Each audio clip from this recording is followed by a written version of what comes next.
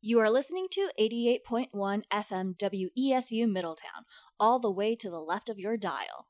This is episode 3 of season 9 of Anarchy on Air, your source for anarchist thought, culture, and politics. The views expressed on this program are the views of the individual broadcasters, and by no means reflect the views of Wesleyan University or the WESU management.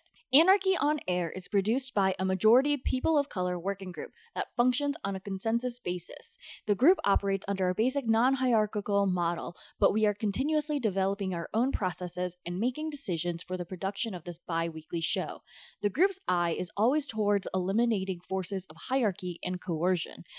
Currently, the working group consists of 5 members with unique backgrounds and political perspectives, who collaboratively write, record, and broadcast each episode. Ultimately, our politics are not about a distant idyllic future, but about recreating the world around us right now. On today's show, we bring you an interview one of our crew members, Kehaulani Kauanui, conducted with Jacqueline Jones, about her book, Goddess of Anarchy, The Life and Times of Lucy Parsons, American Radical. Stay tuned after our PSA and commercial break for some action news around the globe. First on our docket tonight, we are heading up to Montreal, where a branch of the IWW, Industrial Workers of the World, is currently organizing a campaign to fight rampant wage theft against workers from a Montreal restaurant called M.MME Wine Bar. Aside from being guilty of having a very pretentious name, the IWW has documented approximately $20,000 in unpaid wages and tips among 11 employees following the abrupt closure of the restaurant in January. According to organizers, the owners of the business are also notorious for late paychecks, bounced checks, and underpaying migrant workers. As a result, many workers here have struggled to pay their rent and other basic expenses over the last 3 months. The IWW has been putting public pressure on this business by calling for its boycott and denouncing its actions on Facebook pages and other promotional sites. 2 of the 11 workers have been paid, and the struggle is ongoing as of March 10th. Currently, Venezuela is undergoing mass power outages that have resulted in a shutdown of public transportation, understaffing of critical industries such as healthcare, and food rottage that could lead to shortages. The U.S. maintains that this is a sign the democratically elected president, Maduro, is unfit to rule. However, Maduro and others in Venezuela have asserted that U.S. interference has resulted in the power outages as well as other worsening conditions in Venezuela. The U.S. has since backed a campaign that ousted Maduro from office. Many leftists have criticized this campaign as another instance of the U.S. forcing a coup in Latin American countries out of the fear of the spread of socialism or threats to oil supplies. Claudio Rojas is currently being detained at the Chrome Detention Center for his activism on undocumented immigrant rights. His work was highlighted in the film The Infiltrators, where activists like Rojas purposely let themselves be detained by ICE to gain access and expose the cruelties of for-profit immigrant detention centers, like the Bower Transitional Center in Florida.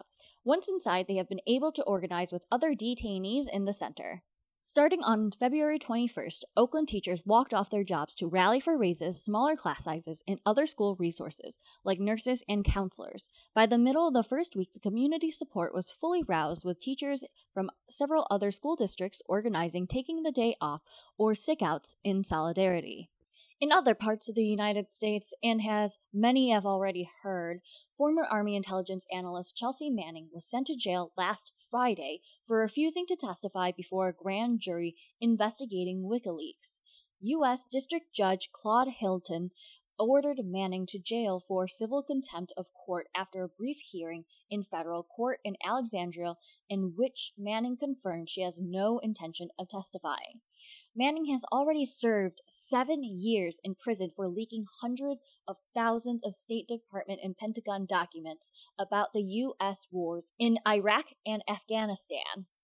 And for our last piece in action news, in Mexico on February 20th, indigenous community organizer Samir Flora Sobrenas was shot 4 times after answering a knock at his front door, several days after the popular consultation was scheduled to decide whether to go through with the Project Integral Morelos, or PIM, a project Samir and other community members have been organizing against. President Andres Manuel Lopez Obrador has been holding popular consultations periodically since October 25th to make important decisions for the country. These consultations have been hailed as a restoration of democracy by many, but community organizations and organizers in the areas affected by these decisions are not so complimentary. After the assassination of Samir, members of the People's Front in Defense of Land and Water and several affected communities burned and sabotaged voting booths in Samir's name as a way to reject the sham of popular consultation in favor of making decisions based on community organization. The PIM was approved with 59.5% of voters in favor, a majority of those being from people unaffected by the project, but organizers and community members are questioning the legality of these popular consultations and are committed to resisting the PIM regardless. That was the Action News. We're back on Anarchy on Air. You're listening to 88.1 FM WESU. I'm your host, Jeannie, and as I mentioned at the start of the show, we have an interview with one of our co-producers of Anarchy on Air, conducted with Jacqueline Jones about her recent book, Goddess of Anarchy, The Life and Times of Lucy Parsons, American Radical, published by The Basic Books in 2017. Kao Nui is a professor of American Studies here at Wesleyan University. Jones teaches American history at the University of Texas at Austin, where she also chairs the history department. She is the author of numerous books, two of which were finalists for the Pulitzer Prize: Labor of Love, Labor of Sorrow, Black Women, Work in the Family from Slavery to the Present, 1985, and A Dreadful Deceit, The Myth of Race from the Colonial Era to Obama's America, 2013. She was a MacArthur Fellow in 1999 to 2004, and from 2011 to 2014, she served as the Vice President for the Professional Division of the American Historical Association. She is currently working on a book on the African American community in Boston during the Civil War. And let's hear what Jacqueline Jones has to say about Lucy Parsons. So Jacqueline Jones, thank you so much for taking time while visiting Wesleyan University to sit down with me and talk about this incredible book. I'm really excited to talk to you and ask you about the research process and also your historical interpretation of this giant figure who we've heretofore known so little about. I wanted to start, if you could tell us how you came on to wanting to do this particular project as an historian. Well, I teach women's history, the survey of American history to undergraduates, and I'm always looking for interesting women to tell my students about. I was familiar with the Carolyn Ashbaugh biography, which came out in 1976, and I always found Lucy Parsons an intriguing figure. When I looked at the book recently, before I started this study, Goddess of Anarchy, I realized that Ashbaugh devoted only a page and a half to Lucy Parsons' first 20 years, and she seemed to know very little about her origins, her life in Texas. And I thought, with all the resources online these days, all the newspaper databases, all the census material, it was really time to give Lucy Parsons another look and bring the research up to date, take advantage of all these very rich online resources and others as well. So I'm glad I did, because I did find out about her origins. Wonderful. Would you mind sharing for our listeners who may be unfamiliar with Parsons or know maybe just one aspect of her very long life? She lived through so many American historical eras. If you could just summarize briefly the arc of her life in terms of her lifespan. Yes, she was born in 1851 to an enslaved woman in Virginia, and the owner of the family moved his plantation to Texas during the Civil War around 1863. Then she met Albert Parsons, her future husband, in Waco in the late 1860s. They moved to Chicago. She lived in Chicago the rest of her life. He, of course, was one of the alleged Haymarket conspirators. He was executed in November of 1887. But she had a long and active career after his death. I mean, a lot of people think of her as Albert Parsons' wife and then widow, not realizing that she did have this very public speaking career for many, many years. She lived until 1942, so she died when she was 91 years old. When I looked at the arc of her life, I had to look at slavery, the Civil War, Reconstruction, the Gilded Age, the Progressive Era, on into World War I, the 1920s, the 1930s, and the New Deal, and even the beginning of World War II. So it was really a very long, eventful life, and I think she provides a window into, many significant periods in American history from 1850 to 1940. Mm-hmm, right. Also, with regard to your historical research, you unearthed more about her origins and her origin story, and you did mention the Carolyn Ashbaugh book only dealing with the first 20 years of her life in a few pages. Really struck by the hidden history of where she came from. I myself had heard about her when I was an undergrad in women's studies, but always tried to figure out, was she Native American? Was she Mexican? She seemed to say both. People seem to have claimed her in sort of the women's history books, less around being, say, a Native American leader or a Mexican or Chicana leader, whereas the labor historians don't necessarily claim her, and she's such a huge part of the American labor story. But if you could speak to her her origins in terms of where she actually was born and born into. And this was difficult for a couple of reasons. One is that she never acknowledged the fact that she was born to an enslaved woman. And in fact, just as she was ready to launch her speaking career, she made up this fiction that she was the daughter of Mexican and Native American parents. I will say she did not embrace this fake identity with any precision or robustness. She said at one point very famously, "The public have no right to my past. They don't care who I am." So she did say for many years that she was born in Texas, Lucy Gonzalez, and I was determined to find her because I knew that she lived in Waco in the late 1860s, and I thought she must be in the federal manuscript census for Waco. But I stumbled across what I call the Rosetta Stone of Lucy Parsons' life by typing her name into a newspaper database and coming up with an article from the St. Louis Globe-Democrat of the fall of 1886. For some reason, that St. Louis paper had a reporter in Waco, Texas, who interviewed people who had known her. And in that news story, they gave her mother's name, Charlotte. They said that her mother had married a freed slave named Charlie Crane, who changed his name to Charlie Carter. They gave the name of Lucy's owner, T.J. Taliaferro, who was a Confederate surgeon. In any case, they gave me some real clues, some real names. And what I did was I looked in the census for Charlotte Carter, and I found her. And I realized that Lucy Parsons was listed in the census as Lucia Carter in Waco in 1870. There she was, living in the same home with her mother, although it was an odd arrangement because the census taker listed her as living in her mother's apartment, but then also found her in her own apartment living with her infant son and a couple of other people. But the point is, with this article from the Globe-Democrat, I went back and was able to confirm those details. And then I learned more about T.J. Taliaferro. He was a planter in Virginia. He served in the Confederate Army as a surgeon. He had been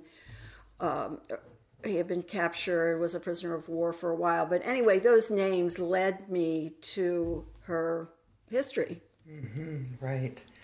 And also this remarkable story of coming from that past, from that history, being taken basically to Texas by somebody who claimed ownership over her and her family, and then connecting with Albert Parsons, who was a Confederate soldier. It was an unlikely couple. I think we can all agree on that. He was the younger brother of a very famous Confederate general, William H. Parsons. Albert served in the Confederate Army as a scout for a while under his brother. And when both brothers returned to Texas in 1865, they joined the Republican Party.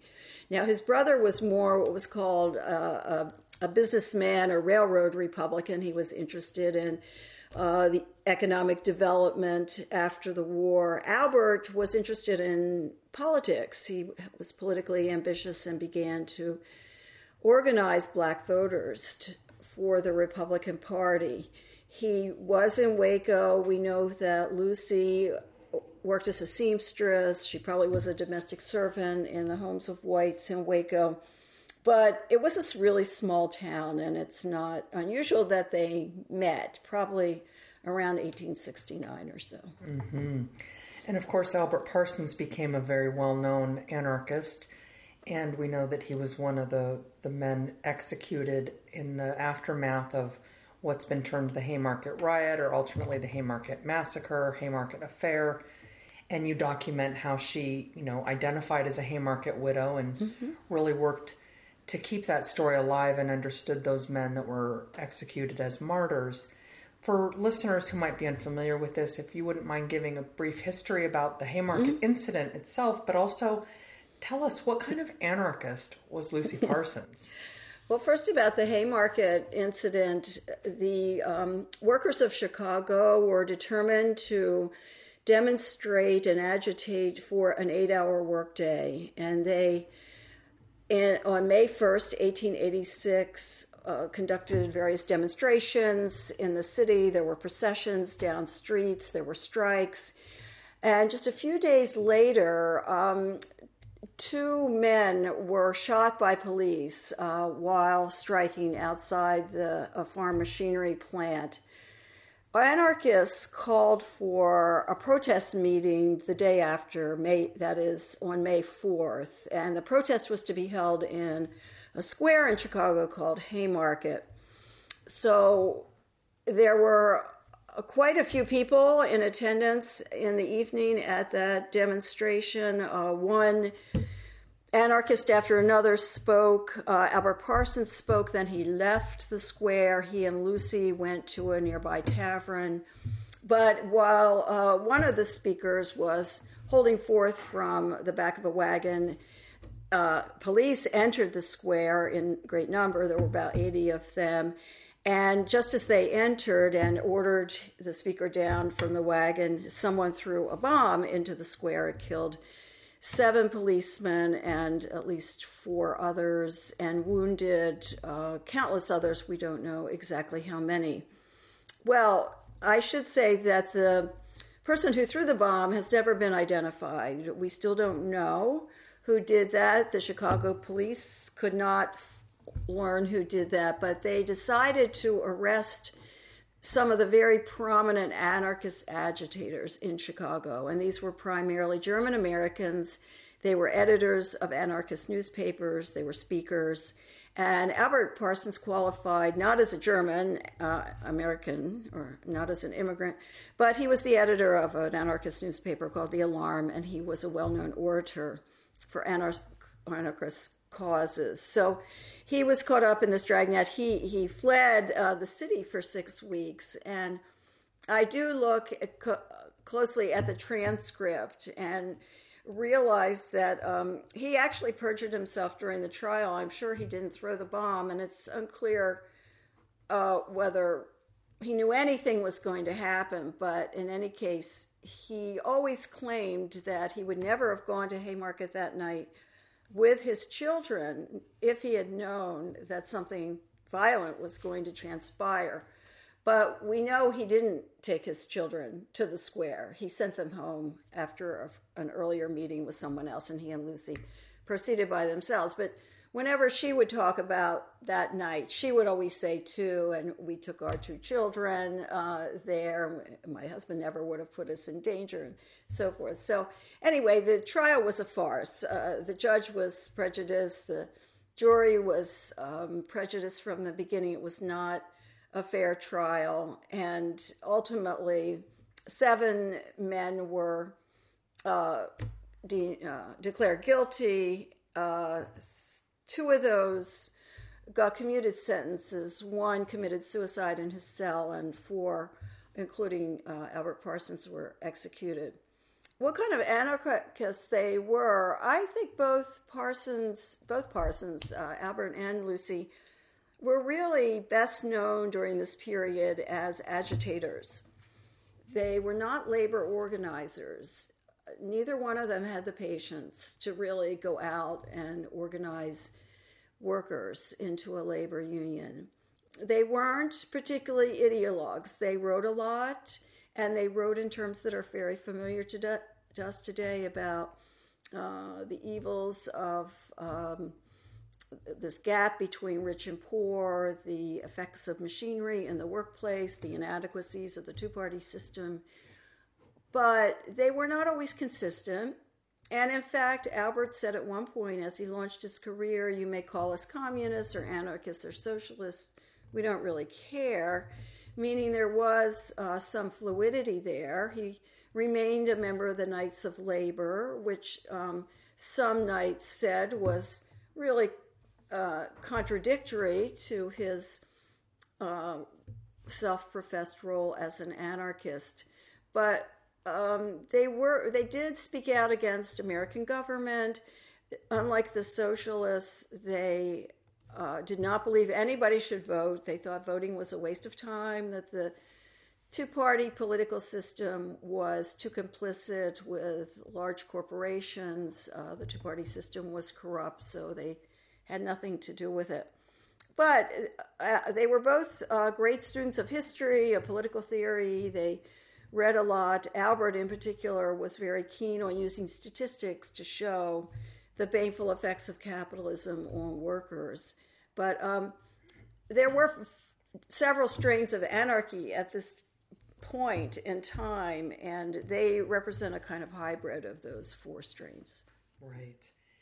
Also, I jumped in terms of the chronology a bit. If you could say a little more about how they got from Texas to Illinois, why Chicago, and also thinking about what for them was the definitive moment in terms of starting to identify as anarchists in relation to state power and labor. They left Waco in late 1873, and by that time it was clear that the Democrats had regained power in the state, and that Albert, as an ambitious Republican, would have no political future. And also, now that the Democrats were back in power, their lives as an interracial couple, their life together was going to be quite a challenge, to say the least. Now, I think that while he was organizing black voters in Texas, Albert made really profound connections with German immigrants in the state because they were a key constituency of the Republican Party. We know that one of his duties as Secretary of the State Legislature in 1871, 1872 was to lay out the German language newspapers so that the legislators could read them that day, and I think that's one of the reasons he learned German. He probably knew German before he moved to Chicago. But it was in late 1872, I think early 1873, he went to Chicago as part of a tour. He and other editors in Texas were given this tour by the railroad companies, and they went around the Midwest. And one of their stops was Chicago. There was a great exposition there. They stopped for a few days. And I think probably there he made some contacts with German Americans in Chicago. Maybe a cousin of someone he knew in Texas, or again, a friend of someone in Texas. So that when they left, they settled immediately in the German community in the north side of Chicago. And then he just immersed himself in socialist politics, and she did too. They became very active in socialism. And again, I think he was very ambitious in a political sense. He did run for office on the socialist ticket in the late 1870s. He never won, and he came to think that the political process was corrupt. And by the early 1880s, he was calling himself an anarchist. Mm-hmm. Right. Well, zoning in a bit more on Lucy Parsons, I want to ask you, in addition to her work as a seamstress, which continued when they were in Chicago, and raising their children, you talk about all the many things that she took up, but so much of it was based on her being an orator and an essayist and publishing. And besides labor, her being a champion of labor and really seeing trade unions as the way to kind of transform society, we see too, through the work that you've done in documenting her speaking tours and whatnot, how much she was committed to free speech. And also, maybe, counterintuitively really hung a lot of her hat on the First Amendment and wanted to know if, kind of thinking about that in relation also to the issues of class and race. Of course, we can talk about gender, but that she really focused on labor and class inequality and seemed to think that all other forms of oppression were byproducts of class exploitation. And so to me, she's so curious in that way as somebody who, denied that she was of African descent throughout her life, knew very well that she was dealing with white laborers. Also, the quote that you mentioned of how she said, people wouldn't care and shouldn't know, but wouldn't want to know. And how she did code as a woman of color in most cases and was regarded as such.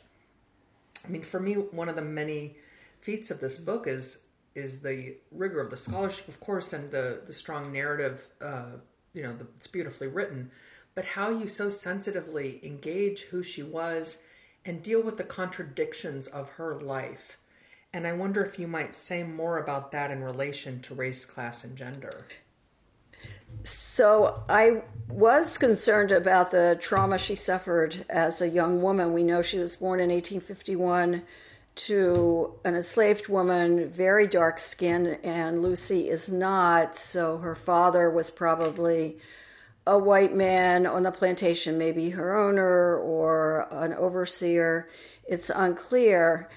Then to move, to be forcibly removed from Virginia to Texas during the war, that was really a kind of horrific middle passage from what I can gather. It involved long months of travel. The elderly were left by the wayside.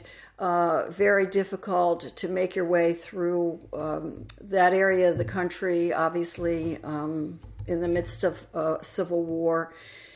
And all I could do was speculate about the effects of that trauma on her later years. We know that her mother moved the family into Waco in 1865 because the countryside was so violent. There were so many murders and beatings of free people by white landowners in McLennan County right after the war. All of this was really, this kind of violent childhood. She does seek to leave it behind, at least in her public persona. And she never draws upon her own background, her own trauma, to say that she understands what it's like to be exploited or she understands the dynamics of oppression because of her own situation. She never does that. She presents herself as kind of a fully made person as an adult who is devoted to the laboring classes, the white laboring classes, the urban workers especially. And she has a keen understanding of the difficulties these workers endure. Obviously, this is pre-New Deal. There are no minimum wages, no maximum hours, no safety precautions in the work site. Children are working. It's clear to all the terrible issues that afflict the laboring classes during this period. So she aligns herself with them. I do think it is ironic, not because she was of African descent, but because she considered herself a radical, that she really seemed to have no interest in the plight of workers of color, whether Chinese or African American. Like most radicals, most leftists, the socialists believe this too. At the time, these groups were a threat to white workers because they undercut the wages. They would work for so little that they really depressed wages for all workers throughout the United States. And they were to be kept out or shunned. They were not to be included in any organizing efforts. I mean, that was a tremendous mistake, but it speaks to the prejudice against these other workers during this period. Mm-hmm, right. And now, where about gender and sexual politics? I mean, I was really struck by when Emma Goldman enters the story and how Emma Goldman regarded her. Also, listeners who are familiar with anarchism will tell other people. We hear more about Emma Goldman than Lucy Parsons, and we might think about all those reasons why. But just wondering about the gender and sexual politics, and also the fact that she was this working woman taking care of the family while doing all these other things, and also how she actually lived her life versus how she talked about, say, marital fidelity and monogamy and such. And she presented herself as the very prim Victorian wife and then widow, which was not the case. And Emma Goldman knew it and considered her a great hypocrite. In the 1890s, the two of them got into a feud over monogamy, free love, with Parsons saying the family is really the essential unit of society, and you want your children to know who their father is. So having multiple sexual partners is an awful thing to do. And Emma Goldman pointed to Lucy Parsons and said, of all people, she should not be talking about monogamy, because we know that Parsons had a very public affair with a young man after Albert was executed. This was a couple of years later, Martin Locker. And it was a very, as I said, it was very public, and it ended badly in a courtroom, actually. But Locker's wife and children lived around the corner, and it was quite a scandal. But Parsons, she really didn't align herself with women's rights per se. First of all, she thought the suffragists were way off base because voting was a waste of time. But once in a while in her writings, she would say something about beleaguered womanhood, women who had too many children, who didn't know anything about birth control, and who were abused by their husbands. I mean, she did understand that women were vulnerable in certain respects, but again, she identified with more, I think, with the men, in the sense that her appeals were always calls to action on the part of the men. She would end her appeal with "be a man," or learn to be a man, exhorting men to go out and protect their wives and children, sometimes by engaging in violence or striking. So the gender politics are very problematic, in the sense that she lived a life that was one she thought of integrity, because she was quite honest toward the end of her life. She followed her sexual impulses, but she felt constrained, and it's just one aspect of her life where she did feel constrained. And I think, in not being able to acknowledge her background and not being able to acknowledge her own free sexual spirit, she lived a life that was bound in a way that does contradict, I think, her rhetoric. Yeah. Mm-hmm. Mm-hmm. Thank you for that. I wonder if you might speak briefly about the fact that she identified as a communist by the end of her life, and what kind of shifts took place for her politically. She was committed to the ILD, the International Legal Defense, which was a communist group started in the early 1920s. And that was a group that defended famous radicals who had been arrested or undergoing trial, or they raised money for the defense of these radicals. Now, it is true that during the 1930s, she said at one point that it was only the communists, she felt, who were doing really great organizing. In Chicago, she was definitely disgusted by the New Deal. She was disappointed that so many workers aligned with the Democratic Party. She thought that was a betrayal of the revolutionary promise. I don't think that she ever joined the Communist Party. She was interviewed by the Daily Worker a couple times, and they ran an obituary on her. But they would have said if she had actually become a member. And I think by that time, I mean, in the 30s, she was in her 80s. She had not entirely withdrawn from public life, but she really wasn't going to the weekly or nightly meetings that she attended when she was a younger woman, whether they were socialist meetings or anarchist meetings.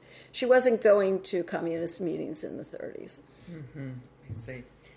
I wonder, too, I don't want to miss the opportunity to ask you about the title of the book, or the first part of the title of the book, Goddess of Anarchy, which seems such an oxymoron. If you could speak to that. Right, and the anarchists have pointed out to me that anarchists believe no gods, no masters, so why would a book about an anarchist be titled Goddess of Anarchy? First of all, it is a quote from a newspaper in Chicago. The dusky Goddess of Anarchy speaks her mind was one of the headlines, and it was meant to ridicule her, to hold her up as a subject, an object of ridicule. But I think she would have liked the title, because she, first of all, was very vain. She was very beautiful, and she would have liked the idea that of being called a goddess, and it suggests a certain influence over people that she certainly would have embraced. And so I make no apologies about the title, because again, I think that she probably would have liked it. Yeah. Well, in wrapping up, I wanted to invite you to share with our listeners sort of what for you, in terms of doing this book, this remarkable project, was the most rewarding or illuminating, and the kind of takeaway. I learned so much about her that I hadn't known. This was such a long life. She was so resilient.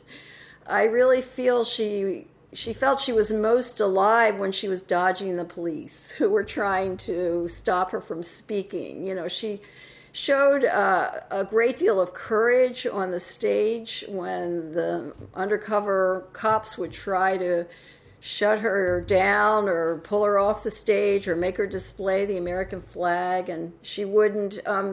She really loved that kind of, really a kind of urban guerrilla warfare, where she was dodging the police from one street corner to another. So I was fascinated by that, by her really steadfast support for the First Amendment.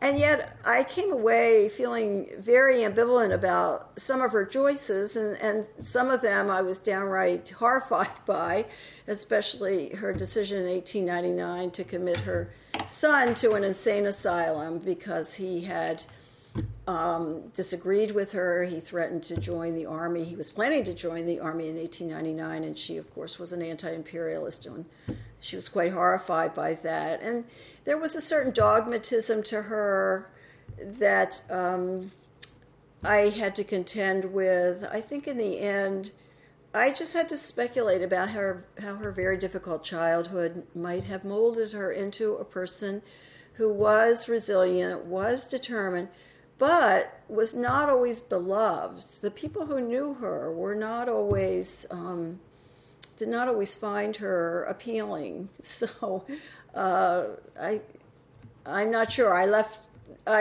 the epilogue on a kind of ambivalent note. I think, she was so naive in a way about her rhetoric, which was so raw and calling on people to use dynamite, learn the use of explosives, and that was ultimately what got her husband executed. But she even persisted with that rhetoric afterwards, and a lot of workers, of course, were just completely turned off by that kind of violent rhetoric. So she was not always successful, but she was quite the celebrity in her time. Mm-hmm. Okay. And listeners, that was Keilani Kaunui, co-producer of Anarchy on Air, interviewing Jacqueline Jones about her recent book, Goddess of Anarchy, The Life and Times of Lucy Parsons, American Radical. The interview was conducted in early March when Jones visited Wesleyan University to deliver a lecture about her research on Parsons. At the lecture, which we are unable to air here due to limited time, one of our audience members asked about Lucy Parsons' children and how they were racialized and how the one-drop rule worked to classify Black people as a segregated labor class. Jacqueline Jones then answers how Parson might have subverted the racial schema in her refusal to identify as an African descendant as a way to excrete more agency in her life. Let's listen to how Jones answers. Well, it's fascinating because since the Parsons spent their lives in this German-American community, I think they found more acceptance than they would have if they had been in a community of native-born white Americans. They were considered an exotic couple. I do have a couple of indications that they were a striking couple. You know, they would walk down the street. She was taller than Albert. She had darker skin, but still they seem to have been welcome in both the socialist and the anarchist communities. The kids, from what I gathered, looked white. Lulu died in 1888 from complications from, I think, scarlet fever, and they went to Albert finished public school.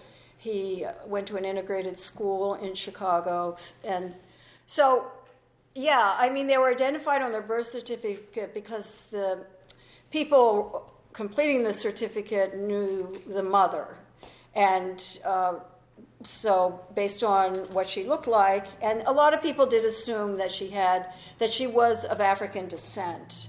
So her fiction did not always convince people, even when she was out speaking, and they would say, you know, they would try and look at the texture of her hair and the shape of her nose and, you know, try and figure out her origins. And some would say she looks like she does have some African heritage. But I like your point, though, about, you know, honoring her choices and thinking to herself, how am I going to be most effective? You know, I'm going to be most effective if I don't dwell on my past and get caught up in what at the time was called the Negro question. I'm going to be most effective if I'm allowed to speak because people think I'm half Mexican and don't think I'm Black. I mean, yeah, on the one hand, it seems very calculated and even maybe crass, but on the other hand, it does seem to have worked for her in the sense that she had the vast audiences she wanted. And she was constantly being quoted in the paper. And sometimes she was identified as a negress, but other times she wasn't, which was remarkable for this day and age for a public figure not to be identified by her skin color or her race. So she's still an enigma. You know, I didn't have enough material about her personally. I didn't really learn that much about her interior life, but I did speculate about the effect of her very violent childhood on her later life, the trauma that you mentioned, and I think did help shape her. Next, someone from the audience asked about Lucy Parsons' stance on monogamy and hypocrisy, about her convictions regarding sexuality in the anarchist milieu. She harkens back to the cooperative Commonwealth tradition of the antebellum period, this idea of people living in voluntary associations together, but the family is still very much part of those associational relationships. This is the 1890s when this other strain of anarchism becomes very prominent. There are a lot of publications that come out with denunciations of monogamy, glorifications of free love, and she gets into debates with these folks, and they are, they don't know what to do with her, because on the one hand, she is this iconic figure, she's associated with labor radicalism. On the other hand, she sounds like, a middle-class Victorian woman talking extensively about the integrity of the family, the importance of keeping husbands and wives and children together. So, but I think it's all this public persona where, there's a lot of herself she doesn't want to reveal. And perhaps to have admitted, a lot of people in Chicago knew of her affair with Locker. That was in the papers, but other people in other parts of the country, she didn't want them to be distracted by, not only is she of mixed race, but she practices free love, she takes up with married men. That would be the story, wouldn't it? Not her message, or what she thought was the essential part of her. Another audience asked Jones about how she ended up feeling about Parsons as her research subject, about her personal character, and whether her form of anarchism was perhaps self-defeating. And, I did have mixed feelings about her throughout because I realized by the 1880s or so that she was really not going to change her views. Chicago was changing tremendously. There was an emerging consumer culture. People were going to amusement parks. People were buying things in department stores. The economy was expanding. The number of jobs was not finite. It was expanding greatly, which she never seemed to acknowledge.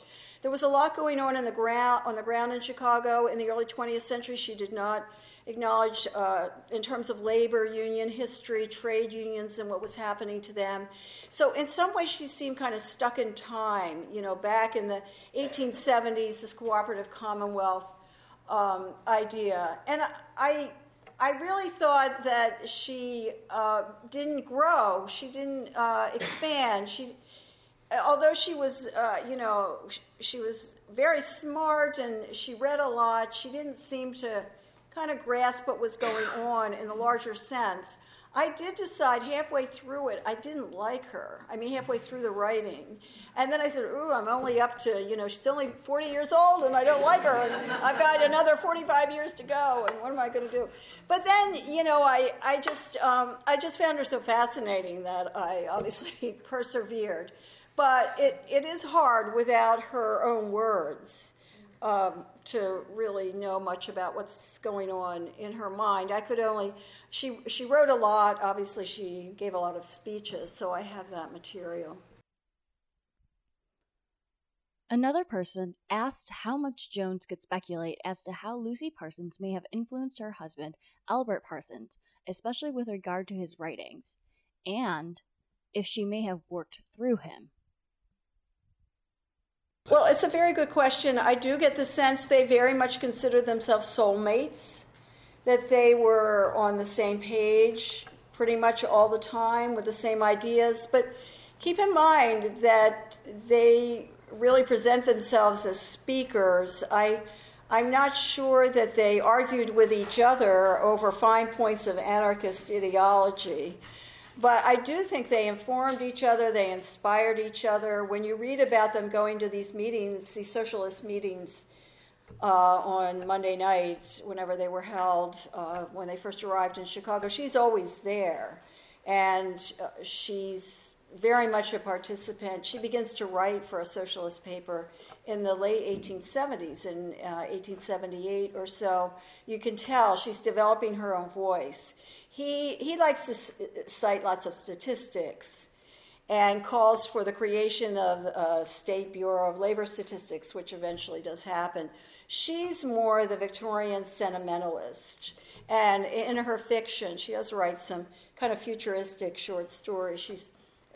She taps into kind of sentimental tropes. So they have their own styles and they have their own way of looking at the world. But their letters, I do see some letters when he's in prison, and I do think the affection there was very real, and her grief was real. Although within a week or so, she was working on a new book to be published right after his death, and then she takes to the speaking tour again. So she did recover pretty quickly, but Finally, an audience member asked Jones about Parsons' journey to England in the late 19th century, her networks, and how she was received there on her speaking tour. There are a couple of interesting elements to her visit there. One was the transatlantic voyage over, and she, her way was paid by the English socialists, so she was able to have a very nice stateroom, and she enjoyed the other passengers. And she could be a delightful travel correspondent when she wanted to be. She has a wonderful story about this voyage, and they were, all seasick together, and she enjoyed reciting poetry for the group, and she really had a nice voyage over. She spoke a variety of places during that visit. It was her only visit to England, and she found when she got there that the socialists were really not happy because she was associated with kind of this rhetorical bomb throwing, and they were striving for a kind of respectability that she seemed to disdain. So as far as her listeners, I'm not sure. I've just been able to read a few of the papers that covered her then. In any case, then she came back, and by the time she came back, she had been covered so extensively in the papers that all the officers on board the ship knew who she was, and she was treated very poorly, she said, by them on the way back because they, didn't want to think that they were in the company of an anarchist. So the trip itself was really very interesting. And I will say that, she, I think, promoted this idea of herself as half Mexican, half Native American, perhaps to avoid the horrible treatment she would have received had people known or thought she was African American. I mean, she traveled so much, you can imagine segregation on the railroads and in hotels and so forth. So anyway, the travel is really interesting. That particular visit, I think, was fascinating. And the vicar whom I met is actually writing a longer paper on that particular trip. So I'm eager to see that. And again, folks, that was Jacqueline Jones' interview and lecture at Wesleyan University on Lucy Parsons. This is the end of our show, and my name is Jeannie. Thank you so much for listening to Anarchy on Air.